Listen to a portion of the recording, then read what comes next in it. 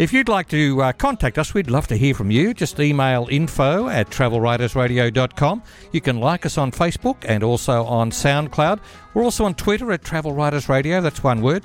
In the first hour, we typically cover food, wine and lifestyle. Then the second hour, we report on tourism and travel experiences and destinations, both for leisure and for business. But today, we have a special show for you in recognition of Anzac Day, one of the most important national days in Australia, which remembers the day Australia and New Zealand Army Corps landed Australian troops at Gallipoli in Turkey to try and capture the Dardanelles.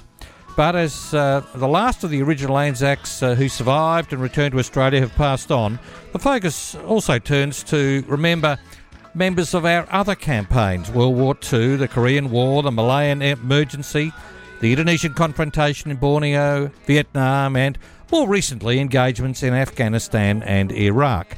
So we're turning over the first hour of the show today to remember one of the lesser-known war efforts in Sarawak, that part of Borneo that belongs to Malaysia.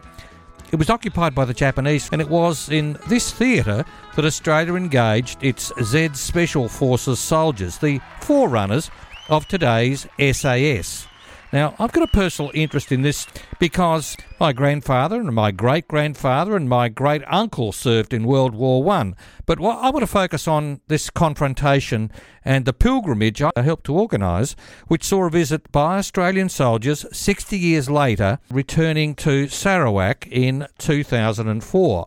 My role was in liaising with our Department of Veterans Affairs and Malaysian Airlines to allow the state of Sarawak to formally recognise the role Australian soldiers played in liberating Sarawak, and particularly Batu Lintang POW camp in the capital of Kuching.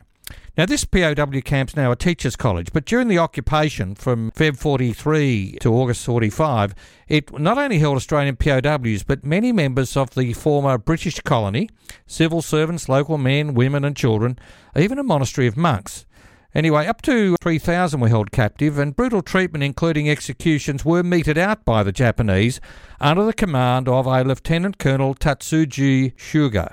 Now, I accompanied 7 Australian soldiers from this campaign, and also some for the later Malaysia-Indonesia confrontation of the 1950s and 1960s. But I want to focus on one interesting and brave character, a member of the undercover Z Special Forces, Brian Walpole of Melbourne, who fought a lone war against the Japanese, operating behind enemy lines in Sarawak with the help of a band of warriors, the feared Iban.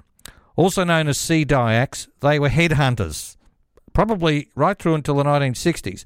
Now, I spent time talking to Brian Walpole, who was in his 80s then, but still as sharp as a tack.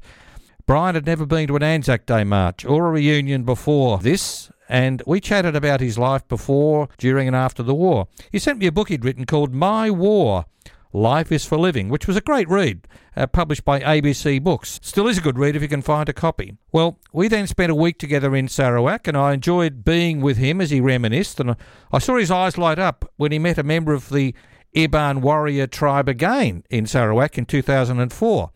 I also spoke to Brian after we both returned to Australia. Sadly, Brian passed away, but we are fortunate to have the collaborator on his book on the show today, David Lavelle, who spent hundreds of hours with Brian working together on the book, My War.